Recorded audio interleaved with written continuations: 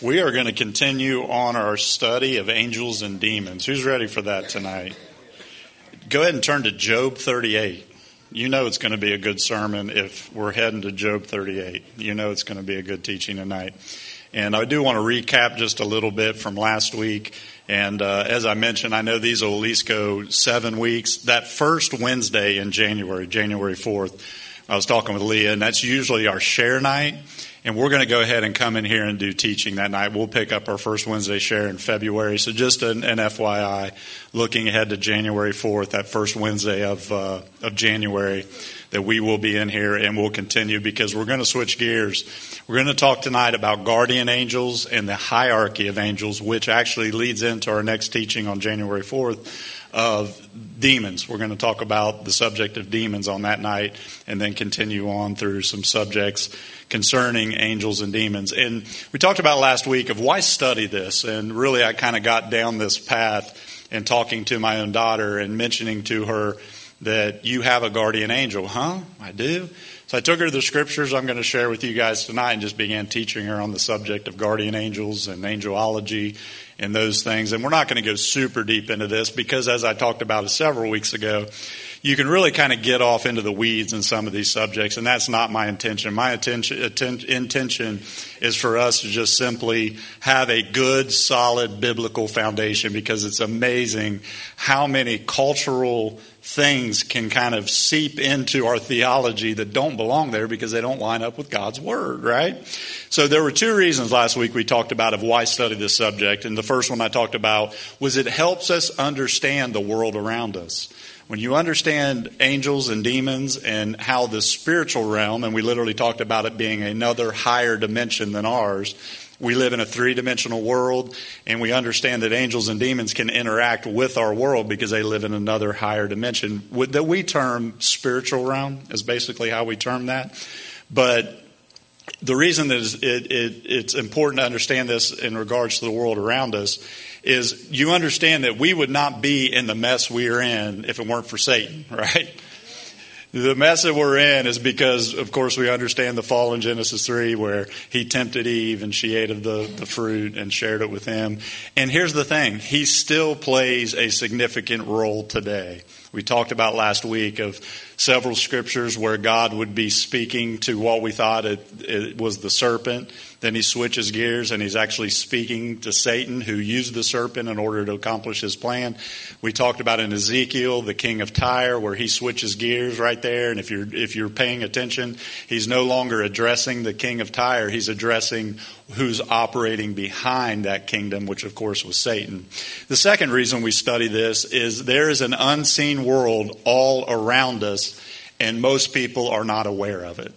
As a matter of fact, most people think that if it's spirit, then it's not real, and nothing could be further from the truth. It's actually very real, and if we were to pull back a curtain, so to speak, and be able to see into that realm, see into that dimension, we would be amazed at all the activity that's actually going on. So tonight we're going to study angels this evening, and we're going to talk about the basics. What are angels? Well, if you look up the definition, you're probably not going to see the one that I'm going to give you here in just a minute. But before we talk about what they are and their roles assigned by God and their hierarchy and the way that God created them, let's talk about what they're not. First thing that they're not, angels are not the souls of loved ones gone on, right? They are not the souls of loved ones going on. That is actually a cultural thing that really, as I studied this, and I've studied it in the past, because I'm always kind of amazed that people, and this isn't to knock anybody if you happen to have this or something, but I'll say it this way. We've all been to funerals, right? Where if you get a program, you read the program, and it usually has, a lot of times it'll have a poem about finally this person gained their angel's wings and they've finally gone on to be an angel. It's important to understand where that came from. And what I have tracked down is that there was a man by the name of Emanuel Swedenborg.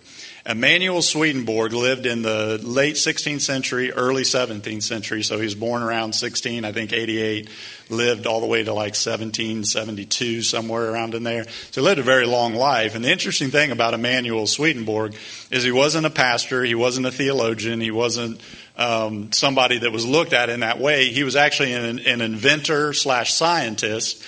And he wrote a book called Heaven and Hell that greatly impacted those that really were in the culture outside of the church. They were atheists and they weren't necessarily believers, but it really impacted their thinking and really truly what this man was. And a lot of people understood this by meeting him and talking to him, because he wrote the book because it was April 6th of, I think, 1772. Right around in there, maybe 1762, right in that area, not important. But he wrote a book out of an encounter he says he had where he started to have open visions of angels and demons. And in his book, he began to explain that he actually was able to visit heaven and visit hell and talk to angels and demons. And his main crux was this. He said the Bible does not teach that God created angels as created beings. He said that angels and demons are people who die, and if you go to heaven, you're an angel, and if you go to hell, you become a demon. And he says he conversed with angels that inhabit Jupiter and inhabit Mars and inhabit all these different planets throughout our solar system. Well, I'm sure what you're thinking is the same thing most people thought at that time. He's mentally ill, right? That's what they thought. And he obviously was, but it took hold in the culture and really propagated all the way up through the 16th, 17th, 18th centuries, 19th century even, where even well-meaning pastors would get up during times of sickness and pandemics and disease and all these times, and they would want to comfort the people that were before them, so they would say things in their funeral sermons of, well, you know, the grandma is now on a cloud with a harp with wings.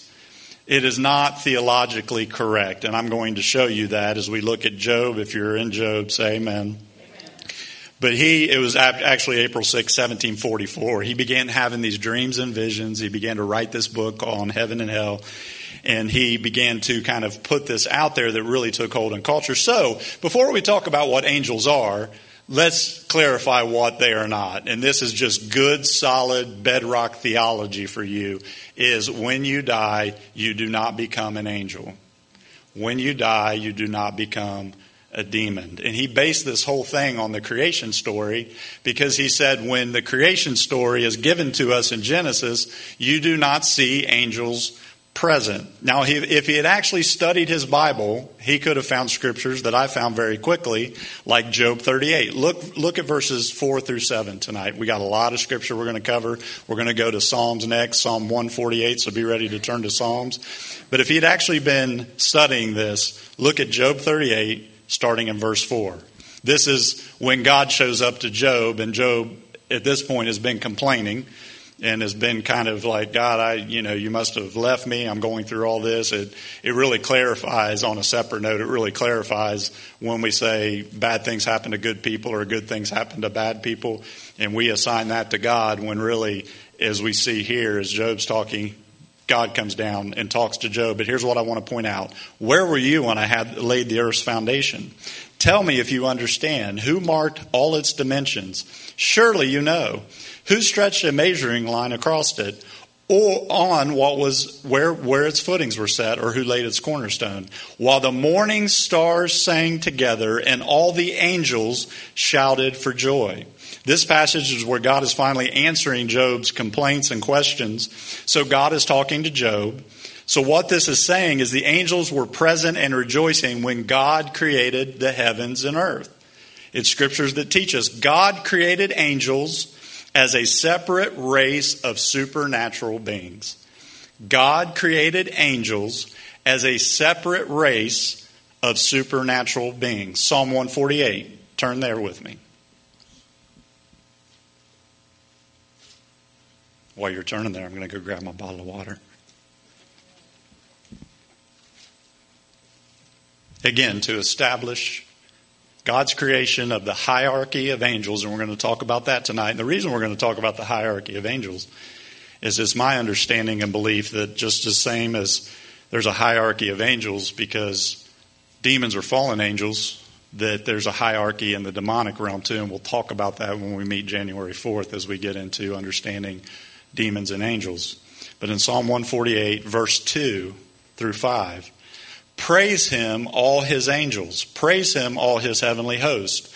Praise him, sun and moon. Praise him, all you shining stars. Praise him, you highest heavens, and you waters above the skies. Let them praise the name of the Lord, for at his command they were created. In other words, they didn't turn into angels, they were created as angels. In fact, if this Swedenborg guy continued reading in his Bible, he would have come to the story of Adam and Eve. And when Adam and Eve fell, we understand that if you would have said to me, well, Pastor, I think that it's angels are people who have passed on and went to heaven. Demons are people who passed on and went to hell. If you'd have said that to me, I would have said, okay, wait a second. Even though that the answer may be, well, we don't see them when God talks about creation in Genesis 1 and 2. Even though we don't see that, after they fell, think about this. Adam and Eve were put out of the garden, right? They're put out of the garden, and there's 2 cherubim, there's 2 angels that are set to guard the tree of life. Now, if there's 2 angels set to guard the tree of life, and Adam and Eve had not had kids yet, are you following my line of thinking? There wasn't anybody to become the angels to guard the tree of life. It's just a little bit of foundation before we talk about what angels are. I love to correct the type of theology that we see in culture that says, you know, so-and-so went on to be an angel. And the reason that it's bad theology is it can kind of give people a wrong understanding of salvation, God's created order. And what do we see in our culture, especially today? Well, everybody goes on to heaven and becomes an angel. Not everybody's going to go to heaven. You go to heaven because you've repented of your sin, put your faith in the blood of Jesus Christ, and you're living your life every day for him. Amen? Amen. Have we established that? Here's a little poem that I found that was on the back of a funeral brochure. Here it is. You could find 100 of these if you just look for them. An angel at my shoulder heard the whisper of goodbye, offering eternity as life slipped silently by. So peacefully it seemed in sleep, you yielded into the love that reached across my shoulder to lift you high above. But still you are beside me, and with certainty I know the hands I can no longer hold will guide me as you go. For in that fleeting moment, at the touch of heaven's embrace, as one angel brushed my shoulder, another took its place. That's just one of hundreds that you could find that are usually found in funeral, programs. And I don't knock that. I'm just telling you, as believers, we have theology that said that angels are a separate created being class of creation by God for a purpose. And we're going to talk about that purpose tonight, because not only are we going to talk about what they're not, we're going to talk about what they do. And specifically, that God has given each person who are heirs of salvation according to Scripture, He has given us angels charge over us. He has given us angels to protect us. He has given us angels to minister to us. He's given us angels to strengthen us and to protect us. And really what I want you to leave here with tonight is a proper understanding of what angels are and what their roles are for us who are heirs of salvation. People don't get wings and harps, and you don't sit on a cloud when you pass away. Here's what we do get. You'll get a glorified body if you're in Christ. Amen? That's good news. It says that, listen, and the reason this is important is what do we understand about death? We understand about death is that when you pass away, your soul leaves, right? Where does your body stay? Here. And not to be morbid with anybody in here, but our bodies begin to deteriorate in the ground. And when Jesus returns, understand, when He returns, it says the dead in Christ shall rise to be with Him, and we who remain will be caught up with Him in the air. So we, if we're remaining when Christ comes, we will receive our glorified body. My point is simple. Theologically speaking, we are given our glorified bodies in that moment at the rapture when Christ returned. And it led me to a question that I thought of. Why do we need this body? We talked about it last week. Why do we need this physical body? It's because people also don't have an understanding that Jesus Christ is going to return and rule and reign for 1,000 years. That's incredible. That is something to be looking forward to. That is something to be praying for. And God, set up your kingdom on earth and show everybody how it's done. We will need those glorified bodies, again, as we talked last week. And if you didn't get to listen to that, you can go online and listen. It's important to understand because we're given those glorified bodies in the same way that angels now as a created being is able to interact with both of the places here in the physical, because we're only three-dimensional beings, but also in the natural, they're able to enter in and to do God's bidding as messengers and guardians and everything else. The same thing will be for us. And when we receive our glorified bodies, it's important to understand that because we are going to be operating in two realms. There will still be the physical earth in Jesus' reign. And the Colossians says this. Turn to Colossians chapter 1. We talked about this last week, but this is another very core scripture that we're going to, it's really probably our anchor text for this whole teaching of things that were created by him and for him. All things were created. And what it goes on to explain and give us a glimpse into is that world all around us. I mentioned, and I wasn't able to add it to my notes. I was actually reading it in a book today.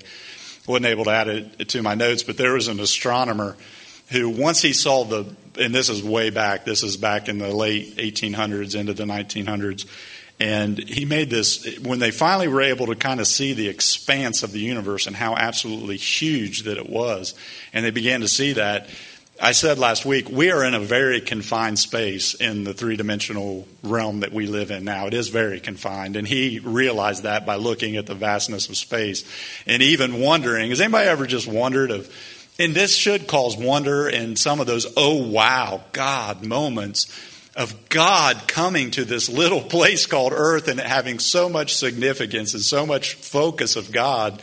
And really, it is a very small, confined space. But Colossians talks about this here in verse 16. If you're there, say amen. For in him all things were created, things in heaven and on earth, visible and invisible. Here it is. We sometimes delve into these scriptures and we begin to say, well, if God created this, what it goes on to talk about the invisible, because as soon as it says and the invisible, it shows us of another world that exists that we're talking about when it comes to angels and demons. He says, whether thrones or powers or rulers or authorities, all things have been created through him and for him. If you're taking notes, let me give you the definition of angels. Here it is.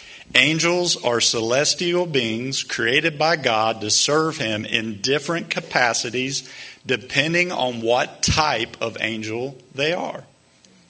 Angels are celestial beings created by God to serve him in different capacities depending on what type of angel that they were created to be. Which means when we read things like Colossians and read God setting up cherubim to guard the tree of life, and we begin to look at tonight, we'll talk about archangels or prince angels. We'll talk about how a prince angel withstood Michael when he was coming to answer Daniel's prayer. And we'll look at Daniel and we'll look at those things. But the thing that we need to understand when it talks about Colossians is that Jesus has always existed. Even before the incarnation that we'll celebrate here this week, Jesus has eternally existed, and everything was created by Jesus, for Jesus, things seen and things unseen.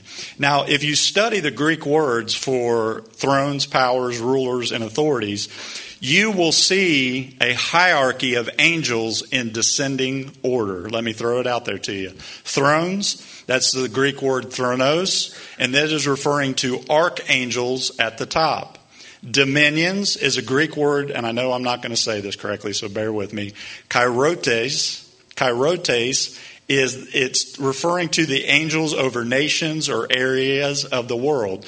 Turn to Daniel chapter 10. I'm going to show you this. So you have thrones, you have dominions, you have powers that operate, and this is laying out a hierarchy of angelic beings. And again, we'll talk about it on January 4th. There's also a hierarchy in the demonic realm. And when you understand that, a lot of things will become a lot clearer and begin to make sense. Daniel 10 that we're going to look at in verses 12 and 13, Daniel has set his heart and mind to pray about something he saw that God promised in his word. That's why our prayers are important, because when you see God's promise, we need to begin to pray it. We need to begin to declare it. We need to begin to build our faith upon God's promises. He saw that. And here in verse 12 of Daniel 10, look at this with me. Then he continued, this is the angel showing up. Then he continued, "Do not be afraid, Daniel, since the first day that you set your mind to gain understanding and to humble yourself before your God, your words were heard, and I have come in response to them.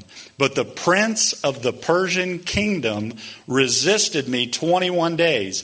Then Michael, one of the chief princes, came to help me because I was detained there with the king of Persia."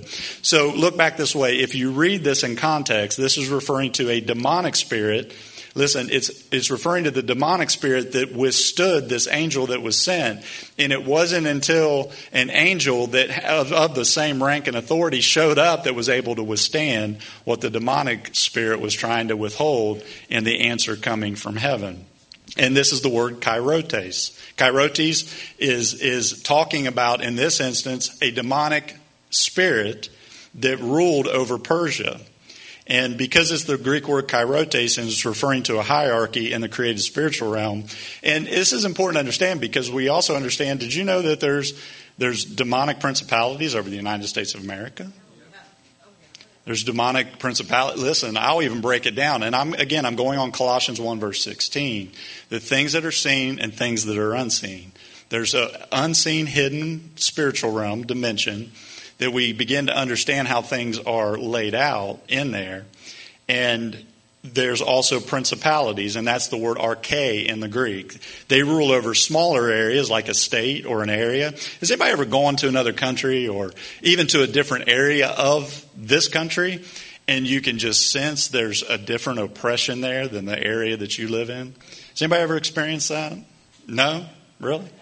Fly into Mexico City sometime, okay? You descend down below 35,000 feet. And I could literally, when we worked there as missionaries, you could feel the darkness over that city.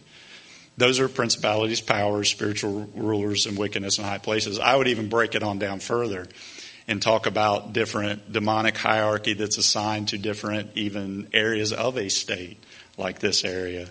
Or even break it on down, because he ends with this. He ends with powers. There's demonic powers that may even rule over different neighborhoods and places. And we know for a fact Michael is an archangel. You don't have to turn there because I got a lot more scripture. But Jude verse 9, if you're taking notes, look that up later. Jude verse 9. But even the archangel Michael, when he was disputing with the devil about the body of Moses, think about that for a second. I don't understand that, I'll be honest with you. Did not himself dare to condemn him for slander, but said, "The Lord rebuke you." The part I want to point out is it is pointing out Michael that we just talked about in Daniel. It's talking about him as an archangel, as one of God's top angels. Now, how many ever heard that there are 3 archangels? I'm just curious, as I've studied this. Three. How many have heard that there's 7 archangels? We get the 7 from the book of Enoch, which I warned you, it's a good book maybe to check out, but it's not included in the canon of Scripture, so you have to be very careful. But a lot of Jewish writings talk about there being 7. And I don't want to burst anybody's bubble, but Gabriel actually was never mentioned as one of the archangels. Archo just means to be the ruler or chief. In other words, we see Michael is the head honcho.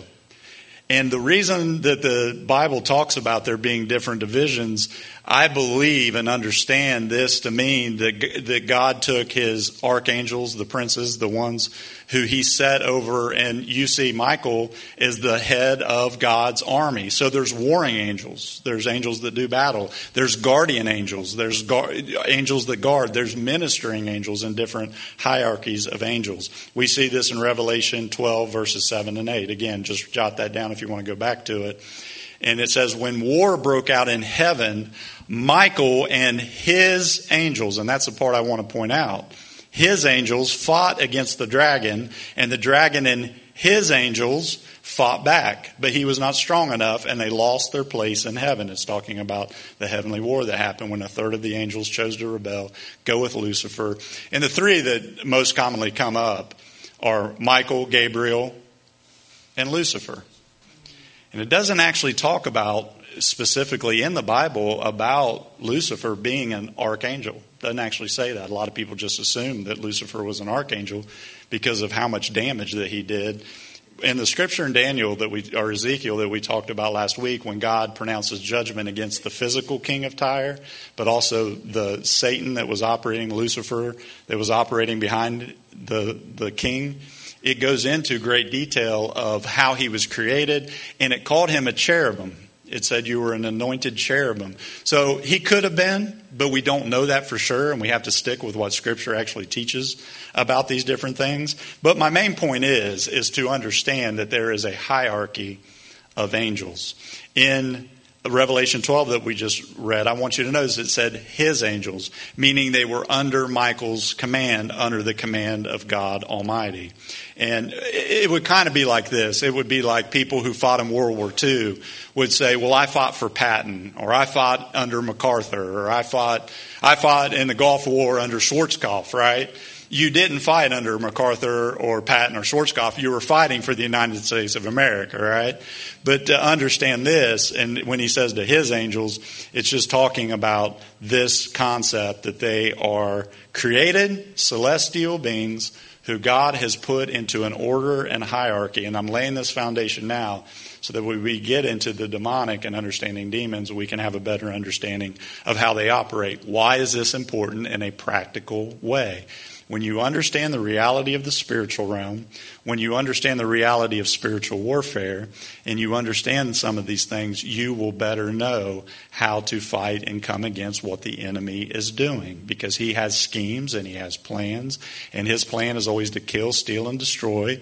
And God came that we would have life and have it abundantly. How does God accomplish his will? He accomplishes his will through the hierarchy of angels, because they are sent to minister and to guard and protect. They can interact with their dimension and their spiritual realm, and they can interact in ours, and they come to answer what God's bidding is. And in verse 14, he calls him, in Ezekiel that we looked at last week, he calls him the anointed cherub.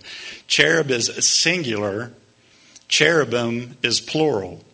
And cherubim are an order of guards. We see them in Scripture, and when they're brought up, they're actually guarding things in Scripture. And number 2 tonight is this: angels have supernatural strength and intelligence.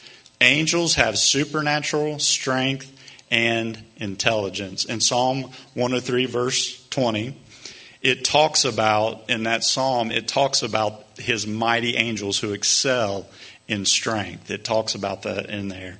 And they excel in strength. The word strength comes from the word eok, meaning strength, powerful. Greek word that is the equivalent is dunamis. Dunamis literally is where we get the English word dynamite. So when it talks about the strength of angels and it relates these words to angels, it's important to understand that they are very strong and they are very intelligent, created beings of God. I say that they're strong. Here's an example of their strength. It talks about when Jesus Christ rose again, when they came to the tomb, what had been rolled away from the front of the tomb? The stone had been rolled away. Do you understand how big and how heavy those were? There were approximately 4,000 pounds, 4 tons of stone historically in Israel during this time. It's also kind of interesting to understand of what the whole process of burial in Israel was at the time. A family would buy a place where they would hew out a tomb in the rock, and they laid the body up on that place in the tomb. And when the Bible refers to and saying they have gone and joined and gone to be with their fathers, they were talking about a process of where they would lay the body. And the body, because of the climate there, of course, the body would deteriorate really quickly. Within 6 to 8 months, the body would have deteriorated enough where they would go in as a family, collect the bones, and they would take the bones and they would put them with the fathers of the family. They were all kept together. So when they show up at the tomb, understand, and the reason I say they're strong is if one angel came down, and this is interesting too, what they would do is when they had these large stones that they would roll in the front, why did they roll the stone in front of the graves? Because it stunk, right? They didn't want the smell to all go everywhere, so they took a really large stone that it would take 3 to 4 people, usually 4.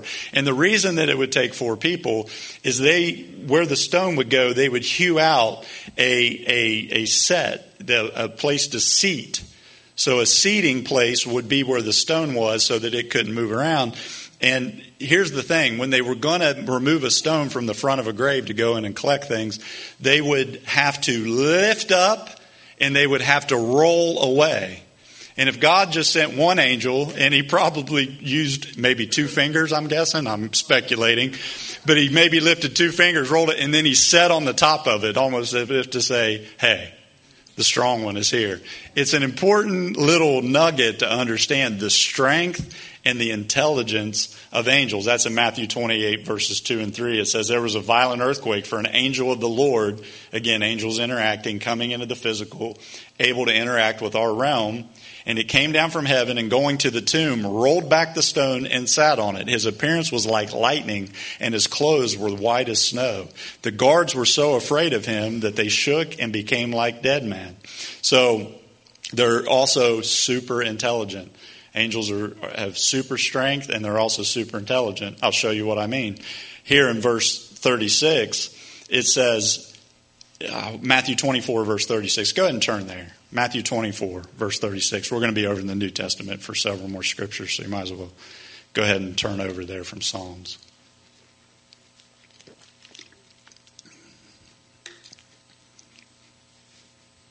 Matthew 24, verse 36.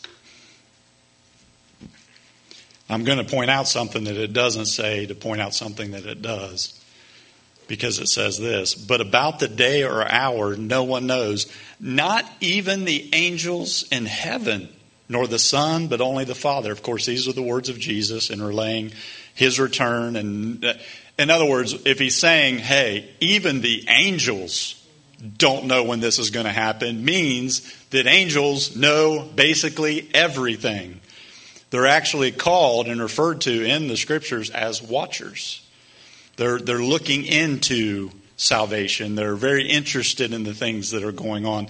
And I wondered about that because here in 1 Peter chapter 1, verses 10 through 12 that we'll read in a minute, it talks about angels desiring to look into salvation. And really, I began to think about that a few days ago, and I thought, Lord, you know, they're superhuman, they're super strength, they're not human. They have super strength, they're super intelligent, because if Jesus even said, look, even the angels don't know when this is going to happen, that's how far out it is, and that only God in heaven knows. When we look at that and we think about that and understand that in relation to their intelligence, and just to emphasize how smart they are, Jesus has to say, man, even the angels don't know. But in 1 Peter chapter 1, verses 10 through 12, it says, concerning the salvation, the prophets who spoke of the grace that was to come to you searched intently and with the greatest care, trying to find out the time and circumstances to which the Spirit of Christ in them was pointing when he predicted the sufferings of the Messiah and the glories that would follow. It was revealed to them that they were not serving themselves, but you, when they spoke of the things that have now been told you by those who have preached the gospel to you by the Holy Spirit sent from heaven. So here he's explaining the whole plan of salvation, the whole Jesus coming to earth and the prophets foretelling and pointing towards the cross and Calvary. Here's the last part of it. Even angels long to look into these things. That's amazing to me. And my question was, why does salvation puzzle angels? Why are they so intent on looking into salvation? And the thought, and I'm not 100% sure it's exactly right on, but let me share with you what I think. If I were an angel, a created being, and I had superhuman or super strength and I had super intelligence, I would probably be amazed, and they still are, that God would come to earth, become a little baby, grow up in the fear and wisdom of the Lord, and go to the cross. They live in glory. They live in the glory of heaven. They behold God's face all the time, right? They understand how they were created. They understand their strength and power. It had to amaze them that Jesus would go to the Garden of Gethsemane and say the words, nevertheless, not my will, but your will be done. When he, after that, said, Peter, put the sword up, because I have 12 legions of these super strength, super intelligent angels that could come at the snap of a finger. And if they did, if one angel could come down and wipe out all the firstborn of Egypt, what could 12 legions do? And they are, my simple thought is they're like, really, God? These that are always going astray? These who make some of the dumbest decisions that we could possibly imagine? These that should be so far out of your concern and care, you just leave them behind?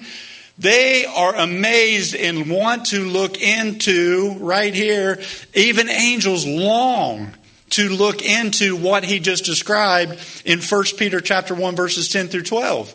He's explaining the prophets. He's explaining everything being foretold about Christ coming from heaven to earth to pay the price for our sin. And they're amazed that God has that much concern for this creation. They were there at creation. They were there when God formed Adam from the dust of the ground. We'll talk about this more in depth when we get into the demonic side of things, but there had to create some kind of rebellion and jealousy that came to pass. Here's another question I want to answer before we end tonight. I'm going to end here in just a few minutes. The question that my daughter asked me, and I want to teach you tonight, is do we all have guardian angels? Everybody that's saved and you're on your way to heaven, you've repented of your sins, put your faith in Christ. Do we have guardian angels? Turn to Matthew 18, verse 10. Matthew 18, verse 10.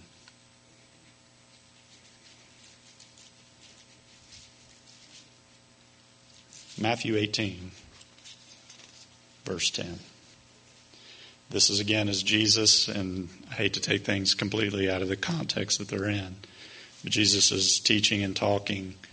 And he goes on to say in verse 10, he says this, "See that you do not despise one of these little ones, for I tell you that their angels in heaven always see the face of my Father in heaven." What it's talking about is, now again, you would take that and say, oh, they're always seeing the face. It's not exactly what he's saying. Here's what I take that to mean in the context that it's talking about in reference to us as heirs of salvation that have a guardian angel, that have angels that guard us. Here's what I think that it means. In God's created order, if God has cherubim and God has guards and God has this created hierarchy of angels, it's important to understand in a very simple, practical way, not all the angels get access to God, right? They don't just come in and begin to converse. What it's saying is that your angel, God has so much concern for you, God has so much care for you, that these behold God's face in heaven because they have unlimited access in order that God can give them commands in order to take care of you. That's good news, isn't it? They're called watchers because he says they're angels. That's personal, isn't it? That's actually literally in the Greek a personal pronoun called altos, which means each one has their own personal angel watching over them. And in fact, Daniel 4 verse 17, angels are called watchers. And that's not even a Hebrew word. It's an Aramaic word found in Daniel that talks about them are watching. What are they watching? They are watching over us as the people of God. Hebrews 1 verse 14. You don't have to turn there for the sake of time. He says this, "Are not all angels ministering spirits sent to serve those who will inherit salvation?" So our guardian angels, which you do have access to God. They can behold his face. They can get commands from God the Father. And then it says here that we are ministering spirits or angels that are sent to serve those who will inherit salvation. Psalm 91, verses 11 through 12. So, angels are sent to help and watch over us. Psalm 91, verses 11 through 12. "For he will command his angels concerning you to guard you." It's where we get the word guardian angel. It's from right there in Psalm 91. That's where this developed and said we have angels that watch over and do the bidding and command of God. It says they will lift you up in their hands so that you will not strike your foot against a stone. Here's how that affects me. I'll just share this with you before we close in a few minutes. This is how this affects me. When I pray for my kids, which I do every single day, when I pray for this church, and especially if God has put somebody in particular, as he does every single day of my life, A lot of you come to my heart and to my mind throughout the course of a day. And sometimes I may just text you and check on you. Or I'll go into moments of prayer wherever I am, in my car, I'm in my office, I'm at home, whatever it is. I'll begin to go into prayer. And I usually kind of follow a pattern of following the Lord's Prayer. And I will pray things like, God, lead them not into temptation. I get a sense sometimes that some are just struggling with tempted to go back to something that they've walked away from. But how I pray for my kids is I literally say, in my understanding of the theology of the hierarchy of angels, and that God has given heirs of salvation, guardian angels to watch over you, to guard you, to keep you. A lot of the time that I'll pray for my kids, I'll just say, God, surround them with a hedge of guardian angels so that they can be aware of temptation that they're not even seeing with their physical eyes. God, surround them, and I'll pray this over you as a church. I'll pray it over you individually. And I'll say, God, surround them with your guardian angels and keep them from harm. God, you have charge over my kids. God, you have charge over this church. God, you are the Lord of this church. And God, I pray you command your angels to lead them in truth, to lead them in light, to lead them not into temptation, but to deliver them from the evil one. That's how it affects my prayers, because I understand that you do have a guardian angel. This is a side note. Don't do this. But I asked my daughter if she talks to her angel. Huh? What? I said, well, I tell him good morning every so often. Y'all, listen to me. If you could lift the veil, are you hearing me? This room right now, there are angels here right now. All over the place. Right now. So let me give you their job description as guardian angels. You ready? Real quick. Number one, and I'll give you the scripture references and you can go back and look them up because I have 2 for each one. Number one, they provide for us. Let me give you the scripture references. Genesis 21, verses 17 through 20. 1 Kings 19, verse 6. Those are the stories. The first one is the story of Hagar. She takes off from Abraham. She's kicked out. She's pregnant. What happens? An angel comes and it provides for her to find water and sustenance. The other place that I referenced was Elijah when he's running from Jezebel and he finds himself by the brook Kidron and he's there by the brook. What happens? Angels came and ministered to him. So we understand that angels are sent by God to provide for us at times. Number 2, they protect us. Isn't that a great, wonderful promise of God's word? That he will give his angels charge over you. He will watch over you. They are longing to look into those who are heirs of salvation because they can't believe that God would have saved us, but he did. Woo, come on. They provide for us. Genesis 21, I already gave you those. Protect us. Daniel 6, verse 22. What did he do in Daniel 6, verse 22? An angel came and shut the mouth of the lion. Amen? Matthew 26, verse 53. Jesus in the Garden of Gethsemane. I already referenced that, but that's where he says, Peter, put the sword away because I could call 12 legions of angels. Which, let me give you a little nugget that the Holy Spirit revealed to me one time.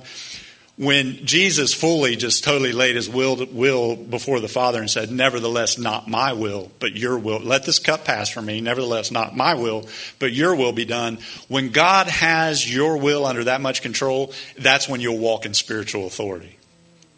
Because imagine the spiritual authority standing in the moment, knowing you're going to be arrested, crown of thorns put on your head, your beard plucked out, crucified, lashed with a cat and 9 tails 39 times or whatever it was that Jesus was lashed. Imagine the temptation to say, angels, you want to arrest me with these 100 dudes or the contingent that came from the temple to arrest you? You want to arrest me? Let me just, let's open up the door here and let them walk on in and take care of everybody. But God could trust with that level of authority. You want to have a level of authority in the spirit, you better walk humbly in the natural. You better surrender your will completely to God. But they protect us. Number 3, they deliver us. Acts 5, verses 18 and 19. Acts 12, verses 7 through 11. What are those stories? That's when they were arrested and they were put in jail. Peter was in jail. And the angel came, and what did he do? He let him out. They got wise, though. The next time they arrested him, they put him 3 levels down. Read the story. They put him lower they're like, hey, somebody let him out. They weren't aware of who it was. It was an angel. So they deliver us. They are sent to be watchers. They are sent to provide for us. They are sent to protect us, but they're also sent to deliver us. And amazing in that story, they heard a knock on the door, and it's actually Peter. But they're praying for Peter inside. And they're like, oh, we didn't come answer because we thought it was your angel. We thought it was your angel just came to visit, right? Man alive, the supernatural that was going on at that time had to be just absolutely amazing. Number 4, they strengthen and encourage us, according to the Bible. Matthew 4, verse 11. If you're taking notes, jot that down and you can read it. They strengthen and encourage us. Matthew 4, verse 11 is Jesus in the wilderness. It says after the devil departed for a more opportune time, it says that angels came and ministered to Jesus, right? So they strengthen and encourage us. Another place that it talks about the strengthening and encouraging and giving a message from God, they give messages from God, was when Paul was on the ship sailing to Rome. Of course, he told them, don't go out. This isn't going to end well. And they went anyway. And what happens? The storm was called a Euroclydon. It was a huge tempest, hurricane. The ship is being battered, all around. And what happened in the story? An angel showed up and told him, Paul, this is going to be okay. Not only you, but everyone on this boat is going to be saved. And Paul was a I told you so guy, I think he was, from reading his letters. He went to the captain of the ship. I told you not to do this. But God sent a messenger, again, hierarchy, a messenger angel, and appeared to me, and he said, hey, everything's going to be okay. Everybody's going to make it out of this alive. And they, of course, end up on the island. So they strengthen and encourage us in Scripture. Number 5, and the last one, is angels are used by God to answer certain prayers. Acts 10, verses 1 through 7. Then Acts 12, verses 5 through 11. Acts 10 is Cornelius. And Cornelius, an angel sent by God to give a message to him. Hey, go to Joppa, and I want you to pray for somebody. And so there was a message delivered. A messenger angel sent by God shows up. So those are some of the roles of angels as we understand their hierarchy, as we understand that they are not the dearly departed loved ones who have gone on and they received their wings. And when you watch It's a Wonderful Life this week, and you hear every time the bell rings, another angel gets its wings. Great TV, great thing to just watch and kind of snicker at.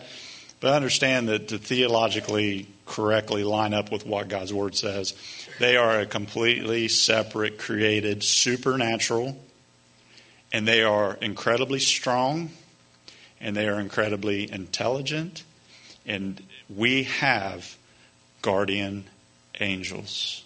And next time we meet on January 4th, we're going to delve into the demonic and the hierarchy there and what demons are. But let me close with this. I already said it, but let me close with it. If you could see into the spiritual realm, stand with me tonight. If you could see even around us in the spiritual realm, you would see angels all around in this room, big ones too. Let me ask you this, and just curiosity. Has anybody felt confident that you've seen an angel at any time in your life? We're not going to pull you in the back and counsel you. If you're like, come on, you're going off the rails. Anybody? I have. 2 occasions. Yep. Yes, absolutely. Absolutely heard. There's some big ones on this stage right now because my angels are bigger than yours. No, I'm kidding. Just joking. I'm just kidding. But you would also see demons. The devil goes to church, folks. Right? And we're going to talk about that next time we meet. If you're able to, 4 o'clock Saturday, be our Christmas service, Christmas Eve. We're going to have a good time. Here's what I want to do. I want everybody to come in, just relax. We're just going to have a time in the presence of the Lord. We got some special music. It's going to be different because I'm going to be showing a couple of videos along with our songs and along with scripture reading and have a candlelight type of service that night. But please come. But bow your heads with me tonight as we pray. Father, God, I'm always and continually reminded as I study these subjects how amazing your salvation is, God. Father, I want to stop in this moment and just thank you for so great a salvation. That, God, you would look at anyone like me or anybody else present in this room and love us enough that you would send your Son, your only begotten Son, to take my place upon the cross, God. Father, during this Christmas season when we celebrate your birth, God, I'm continually reminded of the sacrifice that it took to save me and to save anyone else in this room who has put their faith in you. God, I thank you for that. I thank you that you have made us heirs of salvation, and by being an heir of salvation, you have placed your angels, your messengers, your guardians, your warring angels. You have placed them around us, and you have placed us in the midst of the battle, yes, but we know and believe, just like the eyes of the servant were opened and he saw chariots of fire surrounding them when the enemy was coming against them. God, let us have a reminder tonight that you care for us, that you watch over us, and that you have given to us these mighty angels to guard us and to keep us. And God, I thank you for that tonight. I thank you for that truth, Father. Thank you, God. Thank you. Father, as we studied this tonight, I pray anything said of me would go by the wayside, but the teaching of foundation theologically that is according to your word would find its way into our hearts and encourage us tonight, God. I pray, Father, for the blessings of God over each one here. They would be blessed going in and blessed going out. God, they would be blessed at work and blessed in their home. That your face, God, would just turn towards us as our angel always beholds the face of the Father, because your concern is so immense for each and every person here. That, God, you would do that for us. I thank you for that tonight. Watch over us, keep us, surround us with that hedge of protection of your mightiest angels. Lead us not into temptation, but deliver us from evil, because yours is the kingdom, the power, and the glory forever. Amen. In Jesus' name. And all God's people said, amen. We'll see you Saturday if you're able to make it. God bless.